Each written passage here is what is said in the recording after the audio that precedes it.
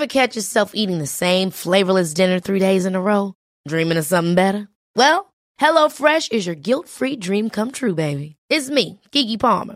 Let's wake up those taste buds with hot, juicy pecan-crusted chicken or garlic butter shrimp scampi. Hello Fresh.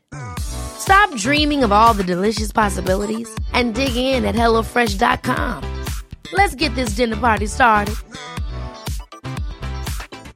Mom deserves the best, and there's no better place to shop for Mother's Day than Whole Foods Market. They're your destination for unbeatable savings, from premium gifts to show-stopping flowers and irresistible desserts. Start by saving 33% with Prime on all body care and candles. Then get a 15-stem bunch of tulips for just $9.99 each with Prime. Round out Mom's menu with festive rosé, irresistible berry chantilly cake, and more special treats. Come celebrate Mother's Day at Whole Foods Market. Quality sleep is essential. That's why the Sleep Number Smart Bed is designed for your ever-evolving sleep needs. Need a bed that's firmer or softer on either side? Helps you sleep at a comfortable temperature? Sleep Number Smart Beds let you individualize your comfort, so you sleep better together. J.D. Power ranks Sleep Number number 1 in customer satisfaction with mattresses purchased in-store. And now, save 50% on the Sleep Number Limited Edition Smart Bed for a limited time. For J.D. Power 2023 award information, visit jdpower.com/awards. Only at a Sleep Number store or sleepnumber.com.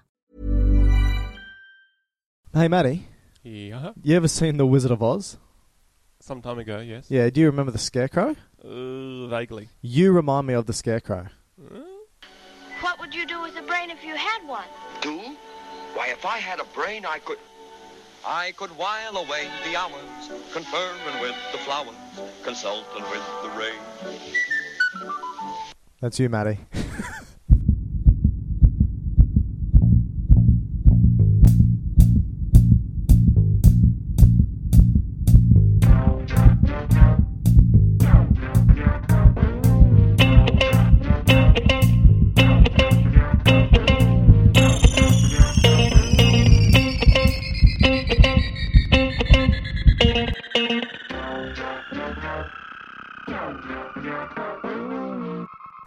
All right, welcome everybody to another episode of Dr. Matt and Dr. Mike's Medical Podcast. Today we're focusing on a very brief introduction of the nervous system. So this isn't going to be a very long episode, but it's going to be a nice brief episode to introduce you all to a couple of episodes we're going to be recording shortly on the nervous system. And then we'll look at some disease states associated with the nervous system as well. Before we begin, again, if you'd like to contact Dr. Matt and I, please, you can send us an email. You can ask us questions, queries, correct us, because Matt's always wrong. Mm-hmm. You can send us an email, gubiosciences@gmail.com. You can join us on Facebook, ask us questions there, interact with us at Dr. Matt and Dr. Mike's Medical Podcast. You can also chat to us on Twitter, which is gubiosciences, that's the Twitter handle, and Instagram, view some of our pictures, which again is at gubiosciences. All right, Matty. We're going to jump into the nervous system. Jump. You know, in order to jump, yes, we need the nervous system. We also need muscles. Well, that's true. We need the nervous system to innervate those muscles. The nervous system actually allows us to see, hear, talk, all right, jump, sing, dance, touch, kiss, you do enough, caress, brush Matt's hair. All right, so Michael, my question to you, why do we have a nervous system? Okay, I'm a neuroscientist, so I shouldn't say from my basic understanding. You should know this. I would say primarily we have a nervous system. Well, actually, no, answer the question. Okay. Oh, thanks. Thanks for your permission.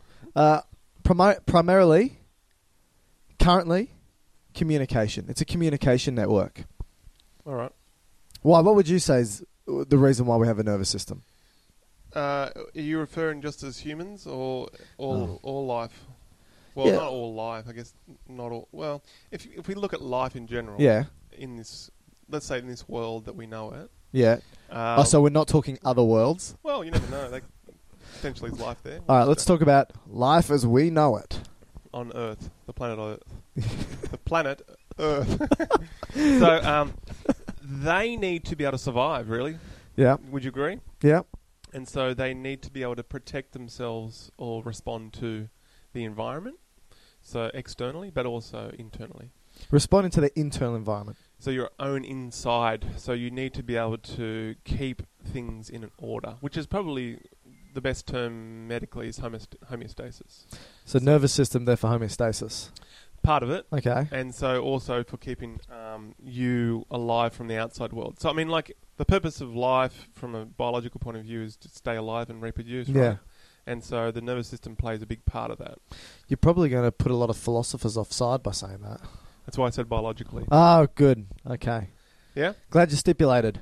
All right. So one of the definitions you have is that it maintains homeostasis. That's internally. Internally, okay. So to keep your blood pressure going, to keep your heart beating, to keep yourself breathing, to keep your gastrointestinal system moving along, digesting, absorbing, all that. All nervous system. Bad toxins, all that stuff. Secreting bad toxins. Are you like sure? You mean urinary system, so to maintain that system as well. Excreting? Yep. Yeah. Not secreting. So that's kind of your internal environment. Yeah. And then the external is, responding to certain stimuli that could be either beneficial or harmful. So light, you want to perceive that. Maybe some animals go towards it. Some animals might go away from it. Sounds, odors. I mean, a lot of animals, even the vertebrates. So well, I'm a vertebrate. I walked into this room and there was a smell and it made me want to walk away. So I suppose that's a nervous system response. Yeah, that's right. It was a pretty bad smell, to be honest. Which I would argue Go on. is probably one of the most important things. Well, farting? Smell. To keep you alive. Smell. I suppose there's a lot of people who develop anosmia, which is a loss of sense of smell. As far as I'm aware, there is a correlation there between anosmia and depression. Or even, isn't it just increased life expectancy? Yeah, life expectancy. Yeah. Anyway, so it's important for the particular organism, whatever it is, to be able to adapt and respond to the outside world. Yeah. And it does this by its nervous system, really. And I think, I could be wrong, correct me if you think I'm wrong, but we just have these specialized receptors either outside our body or on the surface of our body or inside our body that responds to this internal or external world, and then we send it into our central system, and then we process it, and then we respond to it. Yeah. And so, I don't know, if I was going to simplify the nervous system, that was probably the... Really? You reckon you simplified it? I would say that your verbose answer, you could probably simplify by my simple answer by saying a communication system. Because that's communication. It's communicating internal environment to the brain and back and communicating the external environment to the brain and back, or even bypass the brain and go straight to the spinal cord and back, which is what we generally refer to as our reflexes. Yeah, and I would argue further and say that almost everything neurological is a reflex. Yeah, what do you reckon about that? I've heard people say the same thing, and I would say no.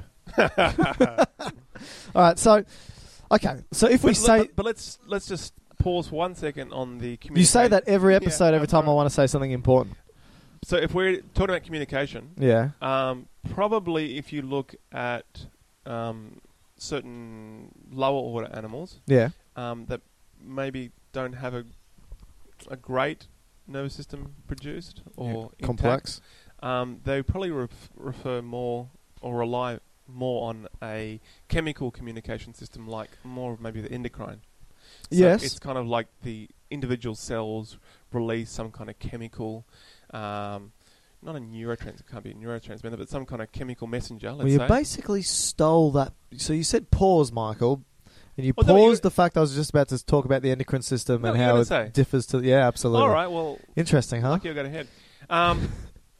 Pause. Anyway, so the problem with... Well, you answer this. The problem with having cells that communicate through chemical messengers, like little postal systems... Yeah. Like the release of hormones. What is the downside of that? Well, the downside of that is that it's slow. Yeah. And it's not direct. So this is how the nervous system differs from the endocrine system as a communication network, is that the nervous system is, 1, it's fast. Yep. 2, it's direct. So if you think about the endocrine system... Localized. Or localized in the sense that... Unlike the endocrine.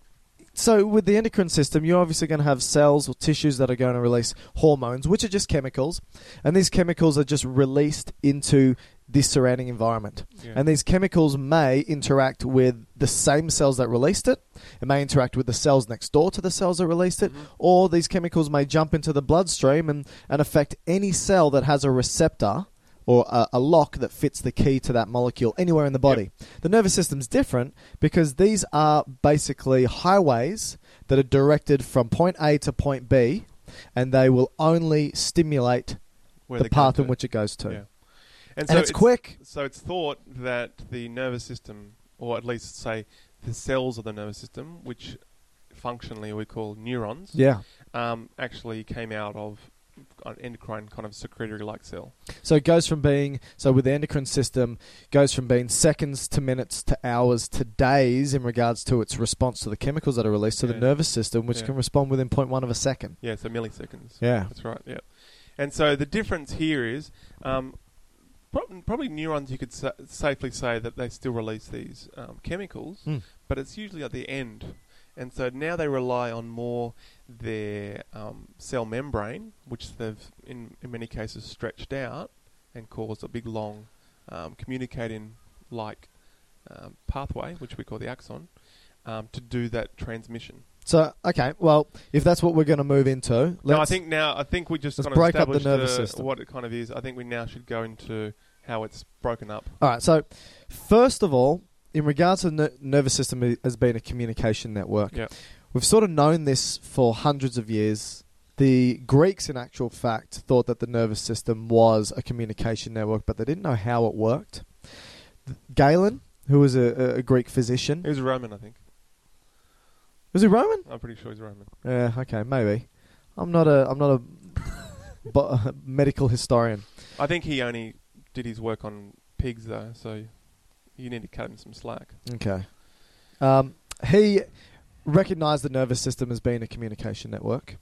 Didn't know how it worked. He thought that they were tubes.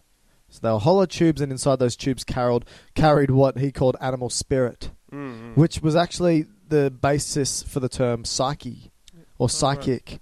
Because that was still about all the humours then as well. That's right. Yeah. And then as time progressed, hundreds of years, René Descartes, a famous philosopher, he looked at the nervous system and again knew it was a communication network and knew that there were nerves, which are these long cord-like structures, that if you went close to a fire, he thought that the heat from the fire would in some way stimulate the ends of these nerves, which then go and talk to the brain to tell you that there's something hot. But he didn't know how this transmission occurred. He thought that the heat, instead of transducing a chemical, electrical, or electrochemical signal, which we'll talk about, he thought that the heat pulled on the nerve, which then pulled on the brain just like a cord would to a bell. Oh, wow. And so that's how he thought that it worked. So he didn't fully grasp. He helped basically progress science, but he was wrong in certain aspects. But he did think, therefore he was. Cogito ergo sum. That's right. All right, so if we break up the nervous system... Yes. We can basically, and future podcasts will be looking at these divisions, right? Central nervous system. And that's where we can have the listeners' input if you have something specific. I think we'll try and focus a bit more on clinical pertinent areas, but if you have certain things you really want us to talk about in the nervous system, please let us know. I think we will talk about Parkinson's disease and dementia and multiple sclerosis and common neurodegenerative disorders, and we'll also look at traumatic brain injury, spinal cord injury at some point in the future. Central nervous system and peripheral nervous system are the major divisions. Yes. So I'll talk about the central very quickly. Maybe you can then talk about the peripheral? Yeah, so... Well, let me talk about the central, and then you can talk about the peripheral. So just in terms of us as humans... Yeah. We are vertebrates. Thanks. And we...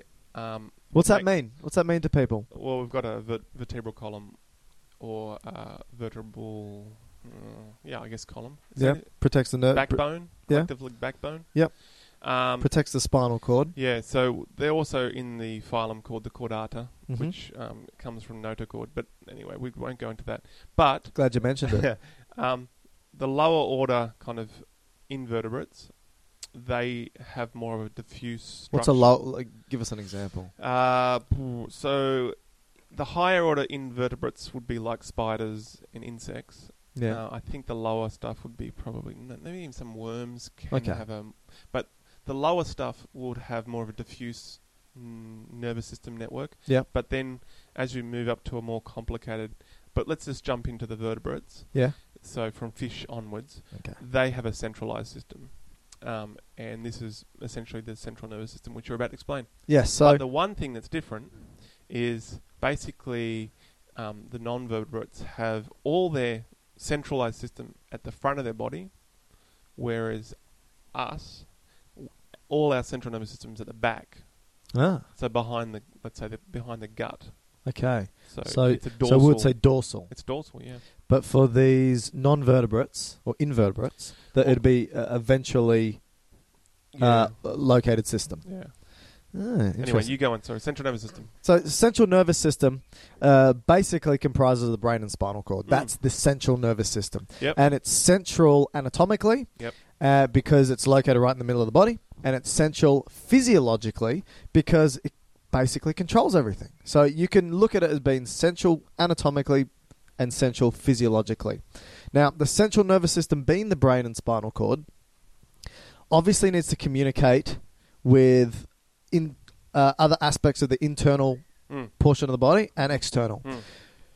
So how does it do it? Well, it basically has these projections that come off the brain and the spinal cord, and these projections are nerves, and these are fibers, and these fibers will go out to the periphery and come back in. So it can pick up what's going on, and it can send signals to go out. Yeah. So there's afferent signals to the central nervous system. These are signals that go in from the external or internal part of the body, goes to the brain or spinal cord. That's what an afferent signal is, a signal going to the brain or spinal cord, and then which is a sensory signal, and then an efferent signal, which is going out and away from the brain and spinal cord, which is usually some sort of motor signal. And I like to say, because you could say inferent, so like a ferry. Yeah. A ferry is something to carry. A ferry can take you back home, though. This is the way I remember. A ferry can go to and fro, right? Yeah. But I think afferent, is away from the stimulus. Yeah. Okay. And then efferent is towards the effector, which is what you're trying to do. I like, efferent towards the effector. Yeah.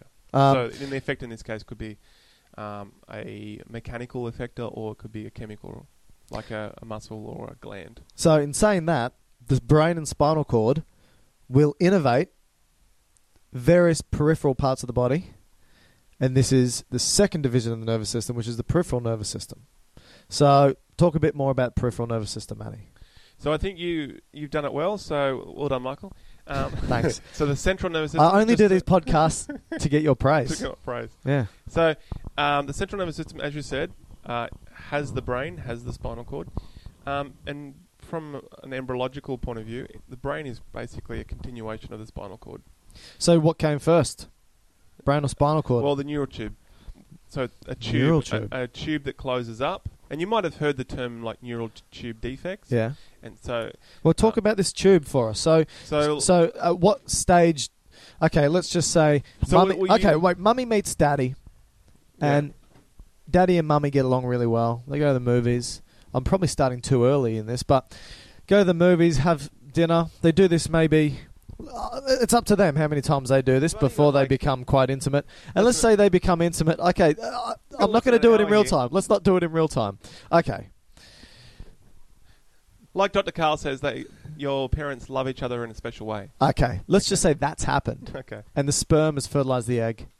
And then that egg has started to grow and divide. Yep, so it's just implanted. Two cells merge as one. Yep. Then you have a one-cell embryo. Yep. That's happened in the fallopian tube. Yep. And that will just move up the fallopian tube, take about a week, and then it comes into the uterus. Implants Into the uterus. and starts to divide. So that's about 1 week into it. Well, it's already divided. It's just growing now. Yeah, it's all divided now. Okay. You have cells differentiating into those cells that become the placenta and those that become the embryo. All right, where's this tube at? Well, that happens at about, for humans, it happens at about 21 days, so probably around 3 weeks. So the mother, the future mother, may just know she's pregnant, or she's probably just missed a period. As the tube's starting to develop. As the tube All right. starts to crest up. Yeah. So what's this tube doing? So explain to us. So So if on the I back, as I said, the nervous system develops on the dorsal surface. So Yep. on the back of the embryo, which is not really an embryo, it's just a sheet of cells, it starts to crest up and close up. So wait, the tube is basically, if I were to get an A4 piece of paper Yeah. and just fold it into a tube, Exactly. that's what the tube looks like. Yep. And then what happens is, so is there a top and a bottom to this tube? Well, there's a they usually call it cranial and caudal, which So is one's closer closer to the head. and one further away. And are both ends of this tube open? Yes, and Okay. where it first closes is probably in the cervical region, which would be kind of your back. So closer to the head. Yep. Okay. So that'd be kind of your neck region. All right. So So it closes about day 21. okay, and then what happens? You said it starts to. So it's like a zipper. So just like when you're zipping your jacket closed, it zips both caudally, so down towards the bottom end, and then cranially up towards the head end. So how come? Okay, and so the head end, obviously, you said the brain is a projection out from this tube, and so that you start to get these bumps and lumps and folds and grooves. You've got to close the tube first, though. Even at the caudal end. Yeah, both ends. So when does a neural tube defect, which is a non-closure of? Well, it's different. There's different levels of it. It's on a kind of a continuum. So it can be very serious, and the whole tube stays open, or the tube closes, but the tissue around the tube doesn't develop so well. So you might not have a fully developed vertebra. You might, in the minimum form of spina bifida, might just have a tuft of hair. Where you had the tube issue. So if we've got the caudal end not closing, Yep. and you get a neural tube defect. Yeah. What about if we get the so that's the caudal end. Cranial end? What about the cranial Yeah, end? that's much more serious. So is that when something becomes embryologically lethal? That would be, you'd probably have a stillborn. Okay. So I think a lot of the body would continue to develop, Yeah. but essentially where it closes at the cranial end, the top end, that closes about day 25, so it's about 4 days after the first part of the tube closes. Yeah. That is very dependent on temperature. Really, the Yeah. closing is. On the top end. Yeah. And so this is why certain infections, because the mother would develop a fever, can be what they call a teratogen, which is a developing... If happening at particular times throughout this process. And Wow. so I think they did an observational study in Sweden or Norway, Sweden. and they found that mothers who had a sauna, and as you know with a sauna, it's all about high moisture and steam. It's hot. So you can't regulate bloody your hot. temperature well. Yeah. And they found that mothers who had a sauna on day 25, their babies would not develop the closure. Wow. And so Wow. they had a condition called anencephaly, which is essentially no back of head. Is this correlative or is this a causative thing? Do we know this definitively? Yeah, I think it's a causal. Wow. Wow. So temperature. And that's why some viruses, I think, they will give, maybe even chickenpox. I could be wrong with that, but there was, or maybe rubella. Yeah. There's a couple of them, because if you get it, it will cause a big fever around that time. So, all right. Well, we need to anyway, let's go through. So that's, and if you go inferiorly or caudally, the closure of that one is highly dependent on What? folic acid. Ah, of course. Hence, taking folic acid supplements. Otherwise, you get the neural tube defect, which is Well, spina it's not bifida. definitive. It's just help. It lowers your likelihood. So it's not as if you don't take those Right, supplements. if the level is deficient to what it should be, because folic acid has an important role in DNA and so forth, it, I guess, has that effect. It's an important metabolite which we don't produce ourselves. Yeah. We have to get from our diet. Yeah. Other animals, like bacteria, for example, can make their own folic acid. We can't. Yeah. Okay, so the tube closes. Tube and closes. it goes all the way up to your head and all the way down to your tail. okay, And my tail. Well, your coccyx. What'd you call me? Okay. Yeah. So, essentially, your central nervous system comes out of that tube. Okay. So every single cell that produces your brain and spinal cord would come out of that tube. Wow. All right. So brain and spinal cord, that's central. I spoke about central nervous system. What about all the nerves that now... so we're going to have sensory and motor nerves, right? Right. Now, sensory nerves are those that pick up a stimulus from inside the body or outside the body Very and good. send Yep, it to the yep. brain or spinal cord. Excellent. And a motor is sending it out from the brain or spinal cord. So, do both sensory and motor neurons originate in the central nervous system? No. Only the motor. So only the ones coming out, that makes Yeah. sense, only the ones coming out originate at the central nervous system, project out. So you're saying that when we look at a tree and we think of the trunk of a tree, Yeah. that's the central nervous system, right? And then we look at the branches and we think of those branches as being the peripheral aspects of the nervous Like a system. continuation of it. But in actual fact, the branches that shoot off from a tree are analogous to the motor nerves. Right. So it's sort of like branches coming from off the tree and then branch into the tree. That's going to be sensory nerves. So Yeah. where do they come from? Well, they come as the tube is closing up. It's causing like a cresting, and there's a group. What's that mean? Just Like kind of it like folds the over? crest of a wave. Oh, okay, right yep. on top of the crest. Yep, so it starts to A group of fold. cells jump out of that crest before it turns into a tube, and that's called. As in totally disassociates with it. and that's called the neural crest cells, and they do a lot of things in the And where do body. they sit? They just kind of go out on either side of the tube, just parallel to it. on the Okay. inside. And they develop what we call ganglions, which is cell bodies of neurons. Outside of the Outside central the nervous central system. nervous Yeah. And then it's probably a bit more complicated in the brain, but essentially they form what we call the sensory part of the spinal or cranial nerves. So are they? So when you say they jump out of the central nervous system So and the become tube. It's not they a jump. central- Sorry, they jump off the tube. Mm. Where are they actually sitting? Are they sitting in something that would become then all of our sensory ending, like our? No, so they at this stage they're just a round cell, okay, a group of round cells, but at each level. So if you can kind of cut yourself up from head to toe in little sectional blocks, Yeah. or planes, you would have a group of these neural crest cells at All the each- way down. all the way down. Ah, and okay. they would innervate that region. And Gotcha. that kind of gives you your dermatomes. So what's a dermatome? It's a bit complicated, but it's kind of a region of your skin that's innervated by that one nerve coming from your cord. Ah. So a good way to think of it is, have you heard of what's the chickenpox for adults? Shingles. Shingles, Have you yeah. heard of shingles? Yeah. I've had shingles. Oh, you've had shingles. Yeah, it's horrific. So quickly, just describe what happened. Really quickly, in Yep. 30 seconds. Okay, shingles, you come out with this little tiny rash that looks like these punctate dots in a particular area of the body.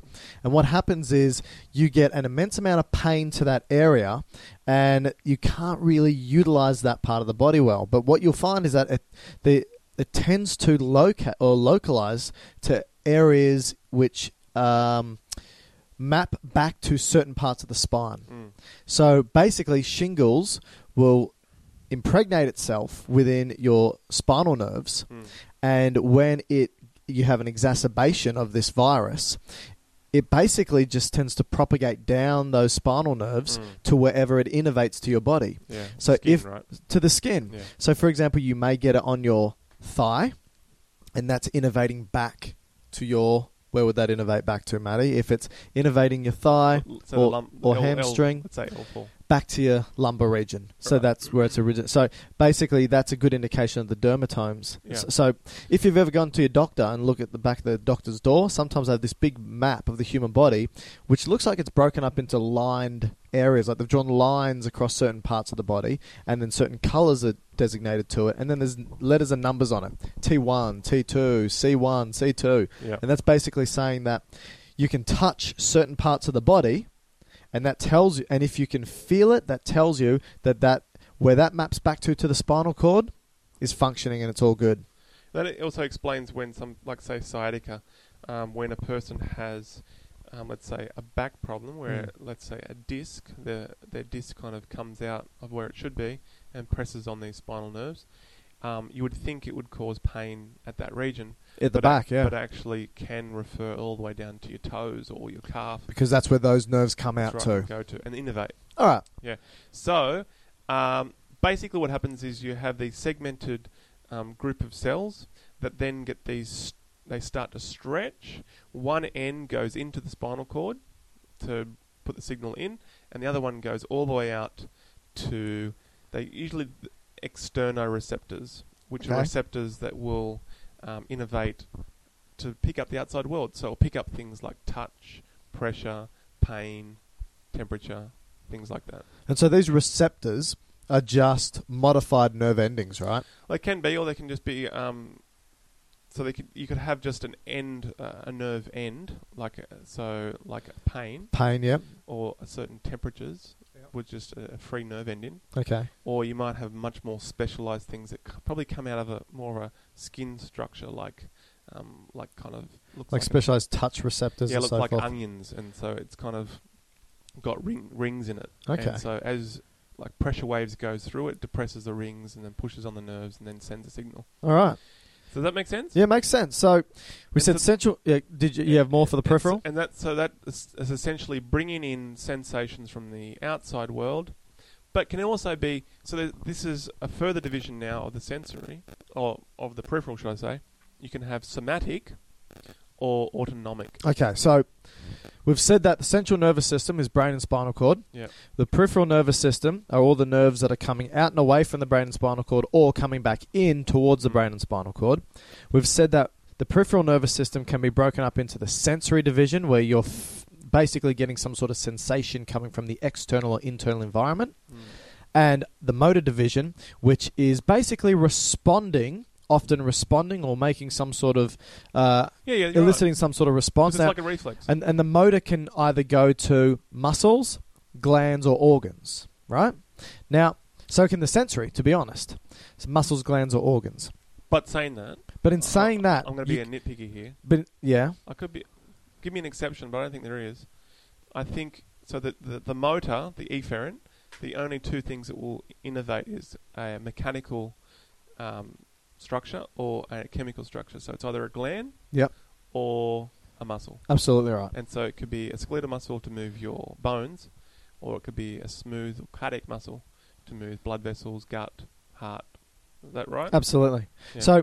So to break that up into simpler terms, your sensory division and your motor division can be broken up into further subdivisions, which we call visceral or somatic, which is what you were just alluding to before. And so somatic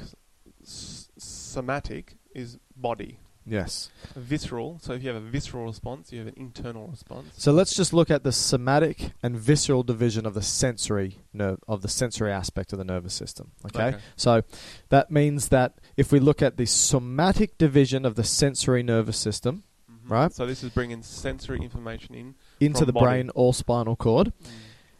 Let's say somatic, like you said, soma means body. So it's picking up. So anytime you touch the table, that's a sensory somatic stimulation experience, right? The visceral division is when that sort of sensory input is coming from a gland. Yeah, internal stuff. Or an organ. Yeah. Right? Make sense? Okay. Same thing happens with the motor. That's the kind of stuff to keep your internal. Remember I said the two main things, external response to the external or internal. So the visceral is more about your body, your brain, your spinal cord, having an understanding what of all your viscera or organs are doing. So let's just say you've decided to eat a meal because you're starving and you're gulping a lot of air, and that air that you've just swallowed into your GIT, your gastrointestinal tract, start to distend some of your small intestines and bowel, and it's stretching that tissue. You've got stretch receptors in there, which go to your brain, and you go, oh, I've got a tummy ache. Yep. That is the visceral division of the sensory nervous system, right? Yes, that's right. Then the somatic division of the sensory nervous system, like I said, is anytime you look at me and see me, smell me, hear me, talk to me, touch me. That was an example. Don't actually do it. That is going to be the somatic division of the sensory nervous system. That's pretty easy, right? I think so. Yeah? Yeah. All right, let's go to the motor. And you can, again, break the motor up into somatic and visceral. Somatic's easy, right? Give me an example of the somatic division of the motor system. Just contracting a skeletal muscle. A muscle. So it's a skeletal muscle? Or skeleton. So it's a muscle that moves your skeleton. Okay, so if you wanted to run out of this office because of the smell that you spoke about, that would be you innovating motor or efferent to somatic effectors being your skeletal muscles. anything you do to interact with your external environment is contracting some sort of skeletal muscle.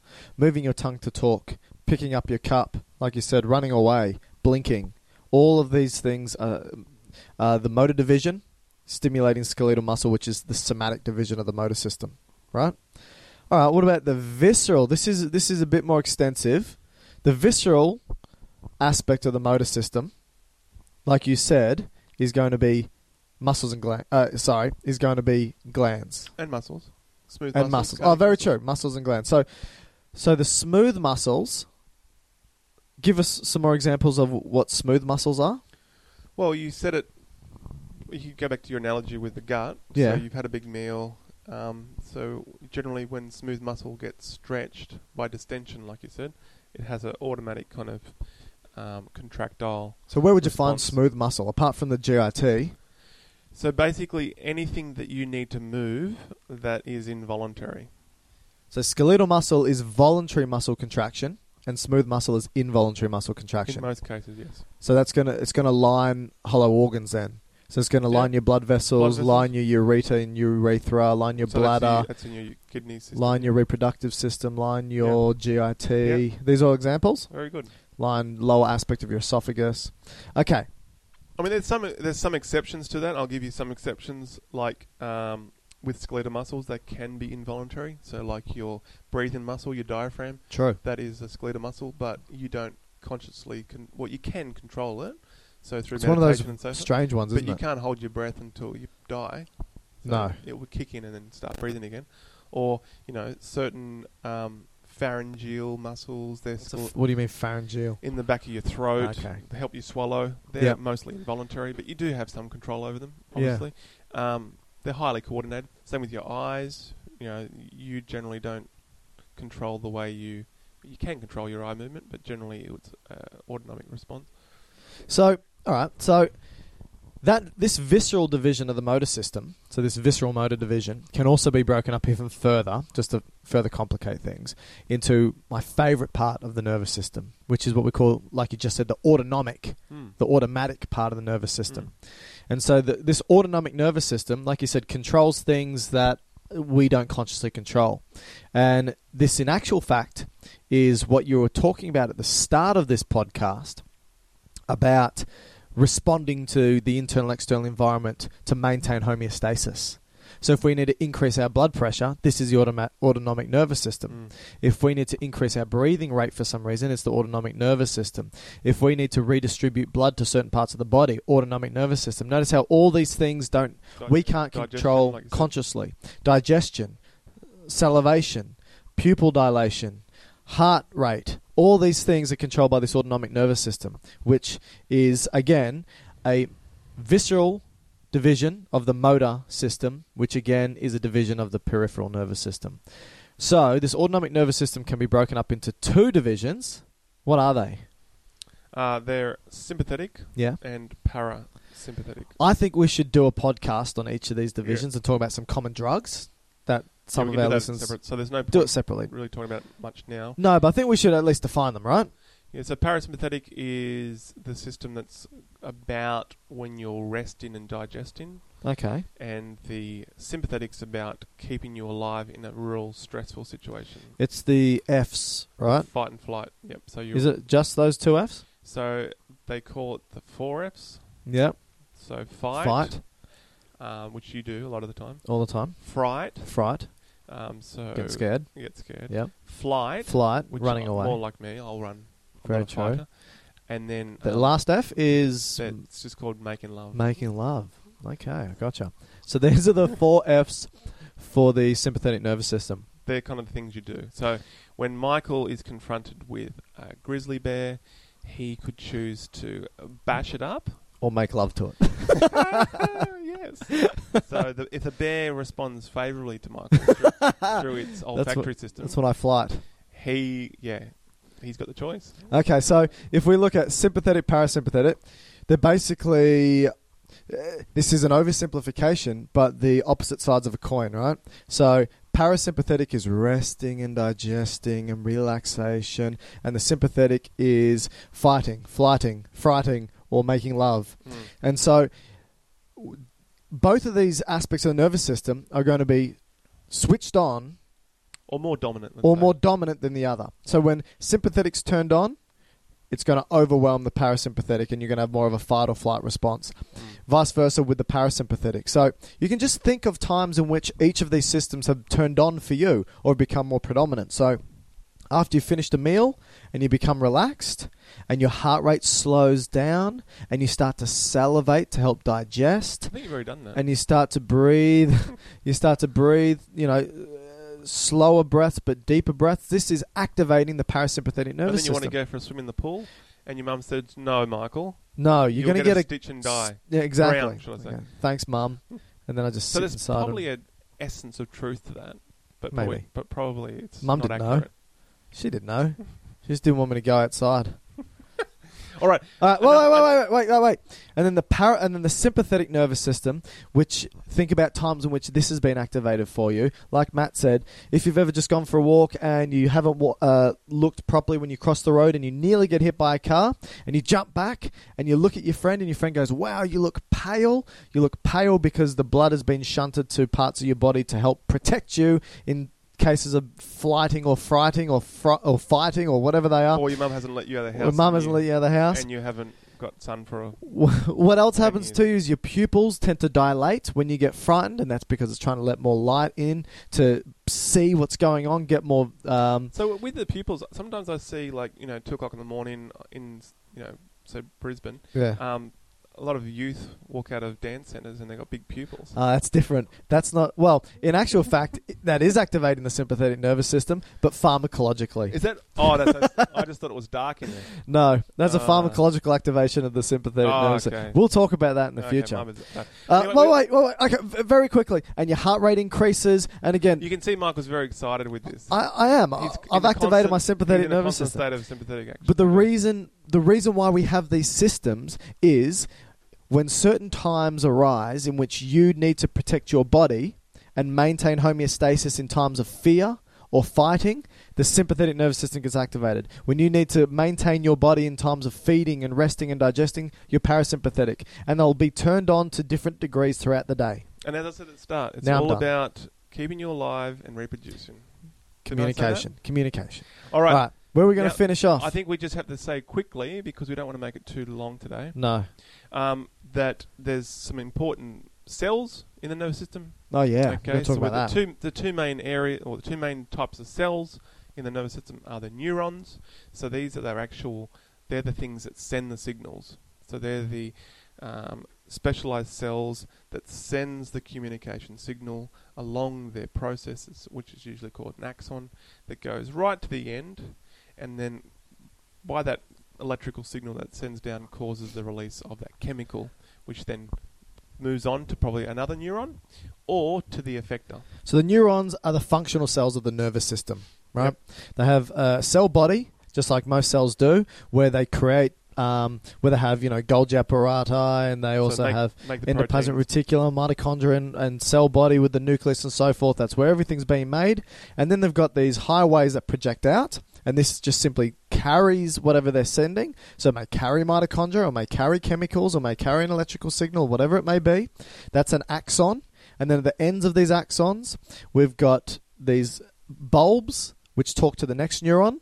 And then on the other end, we've got things called dendrites, which are like little antennae. And these dendrites will pick up a signal, and this signal may come from a muscle or another neuron, or it may come from a gland, or it may come from whatever it may be. A receptor. That is a neuron. Yep. And so in the nervous system, whether it is peripheral or central, they have some cells that put the neurons together, which they were termed to be the glue cells, the cells that glue it all together. And they like glia. Etymology, right?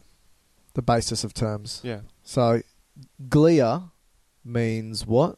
Glue, I think. Glue in Greek. Latin? Greek, I think. Is it Greek? It's Greek. Okay. So, these glia are these supporting cells. And just like Matt said, they support neurons. Yeah. So, in what way can they support neurons? They can protect them in the sense that if something's trying to kill off a neuron, whatever that may be, these glial cells can protect them by destroying that off, so have an immune type role. So in the central nervous system, when we spoke about the neural tube, all the neurons that have ever been made for you came out of that tube. And how many, approximately, Michael, how many neurons in the central nervous system? Don't know. Billions? Yeah, Yeah. absolutely billions. So billions. Now, in most cases, the neurons, once they're made, once you're an adult, they can't be remade. So once you start losing your neurons, there's no real recovery. Yeah, Okay. that's right. If they're damaged too far. Now, the other cells that come out of the neural tube are the glial cells, and they support those neurons, as we said. Now, in the central nervous system, we have a whole group of them, which I'll go through really quickly. There's the a cell type in the central nervous system that puts insulation around the axon to make the signal go quicker. Just like a rubber coating to any of the wires in your house. Yeah, so like if you look at the power lines outside your house, they have an insulation around it.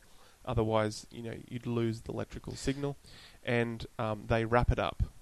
Okay, and so you have a special glial cell in the central nervous system that does that, called the oligo, meaning few, dendrites, sites, cells that have a few projections, and they wrap around the neurons and stop the loss of electrical signal. Yeah. And just as a clinical point, if in some diseases these are killed off, like multiple sclerosis, like multiple sclerosis, and that will slow down the action potential or the signaling, and that would ultimately cause big problems, and then ultimately can cause death. All right. What's another neuroglia of the central nervous system?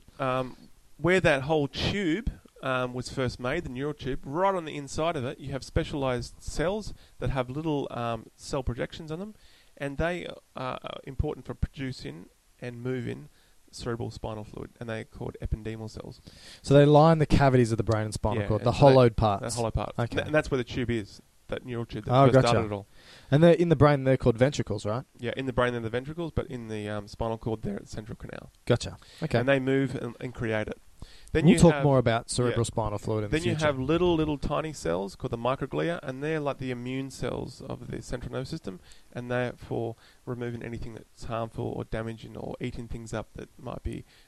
or even dead neural tissue will right. phagocytose or eat up. Yeah. Okay. And then you have these things called astrocytes, which sounds like stars because they look like stars, and they are important for sitting in between the synapses, so that's the communication between the neurons, to regulate the synaptic environment to make sure all the things that should be around there are there. It's also a major component of the blood-brain barrier. Yeah, so and they also jump onto, some of their star feet grab onto blood vessels, and they can dictate what can go from the blood into the brain. It's very important, right? Very important.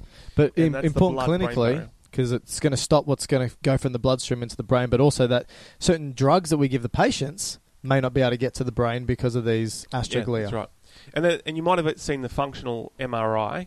Have you seen that kind of where they get a person to do something in an MRI scanner? Then you see certain parts get activated. Light up. Yeah. Yeah, that's due to the astrocytes because they dilate blood vessels to say, okay, Michael, I'm going to show you an image of, let's say, something really disturbing, and Michael's emotional center of his brain lights up. Yeah.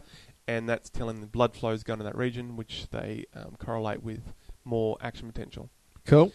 So I think that's everything for the glia in the central nervous system. Yeah, what about the peripheral? Now, that is the peripheral. Yeah. Now there's a homologue, or the similar to the oligodendrocyte, but in the peripheral is the Schwann cell. So the Schwann cell does the wrapping. Does the wrapping of the peripheral nerves to myelinate them. Okay. Oh, so just like the oligodendrocytes in the central do the insulation for the brain and spinal cord, the Schwann cells do it for everything coming out and away or back into the brain and spinal cord. And that's cool. That's kind of my area of research, looking at Schwann cells and how you damage peripheral nerves and how you can surgically repair them and regenerate them. We'll do a podcast on that. We'll talk about that later. And then lastly, you have these things called the satellite cells, which sit around kind of the cell bodies in the peripheral system and help maintain kind of the dorsal root ganglion and so forth. Yeah, again, helps regulate that chemical environment of the neurons. So that's really the nervous nervous system in a nutshell. Yeah. I know we kind of rushed through a bit. One final point is when you see a nerve or a group of nerves that have the myelin around them, they will look white. Yes. And so true. And this is the white matter. And where you don't have any myelination, that is grey, and that's the grey matter. So anytime you look at a brain or even spinal cord and it's sliced up and you see the white parts, you know that that's axons that have these myelin around Yep. it, so that if it's in the brain or spinal cord, it's going to be the oligodendrocytes. Yep. And that's mainly white because it's pretty much fat, right? That's right, yeah. So these fatty layers surrounding, insulating the And wires. so it's usually the white areas is carrying signals, Yep. where the grey matter is the synapses. It's non-insulated. So I like to think of it as though the white area are the highways. Yep. So nothing of importance is being made there, but it's just carrying it back and forth. So cars or electrical signals going back and forth, and in the grey areas, there's non-insulation. processing. That's the house. And processing. So that's where you go home and you do everything you need to do. You go to work. So that's the place in which things are actually happening. Yep. So they're either making sense of the sensory, what's coming in, Yeah. or they're starting to generate a motor All right. output response. All right, I think we've got a lot of stuff to talk about with the nervous system in the future. Hopefully this was a good enough little brief for everybody, just a little nervous system 101, just so everyone's all on the same page, and we're going to go start and go into some more detail for the nervous system. Yep. And so, as we said, if you've got certain neurotopics that you want us to cover, whether it's a clinical correlate, something that's important clinically, or just a really difficult area of the nervous system that you never really understood, couldn't understand. We've had one We've had one listener ask to do one on multiple sclerosis, which we definitely will do. And like I said, we're going to do a number of nervous system-based disorders and diseases. So let us know. Apart from that, join us on Twitter, GU Biosciences. Join us on Instagram, GU Biosciences. Send us an email, gubiosciences@gmail.com, or Facebook, Dr. Matt and Dr. Mike's Medical Podcast. We'll see you soon, everyone. Bye-bye. Mom deserves the best, and there's no better place to shop for Mother's Day than Whole Foods Market. They're your destination for unbeatable savings, from premium gifts to show-stopping flowers and irresistible desserts. Start by saving 33% with Prime on all body care and candles. Then get a 15-stem bunch of tulips for just $9.99 each with Prime. Round out Mom's menu with festive rosé, irresistible berry chantilly cake, and more special treats. Come celebrate Mother's Day at Whole Foods Market. Mom deserves the best, and there's no better place to shop for Mother's Day than Whole Foods Market. They're your destination for unbeatable savings, from premium gifts to show-stopping flowers and irresistible desserts. Start by saving 33% with Prime on all body care and candles. Then get a 15-stem bunch of tulips for just $9.99 each with Prime. Round out Mom's menu with festive rosé, irresistible berry chantilly cake, and more special treats. Come celebrate Mother's Day at Whole Foods Market. Planning for your next trip? Elevate your travel style with Quince. Quince has all the jet-setting essentials you'll want for your next getaway, like European linen, premium luggage options, buttery soft Italian leather bags, and so much more. And is all priced at 50 to 80% less than similar brands. Plus, Quince only works with factories that use safe and ethical manufacturing practices. Pack your bags with high-quality essentials you'll be wearing for vacations to come with Quince. Go to quince.com/pack for free shipping and 365-day returns.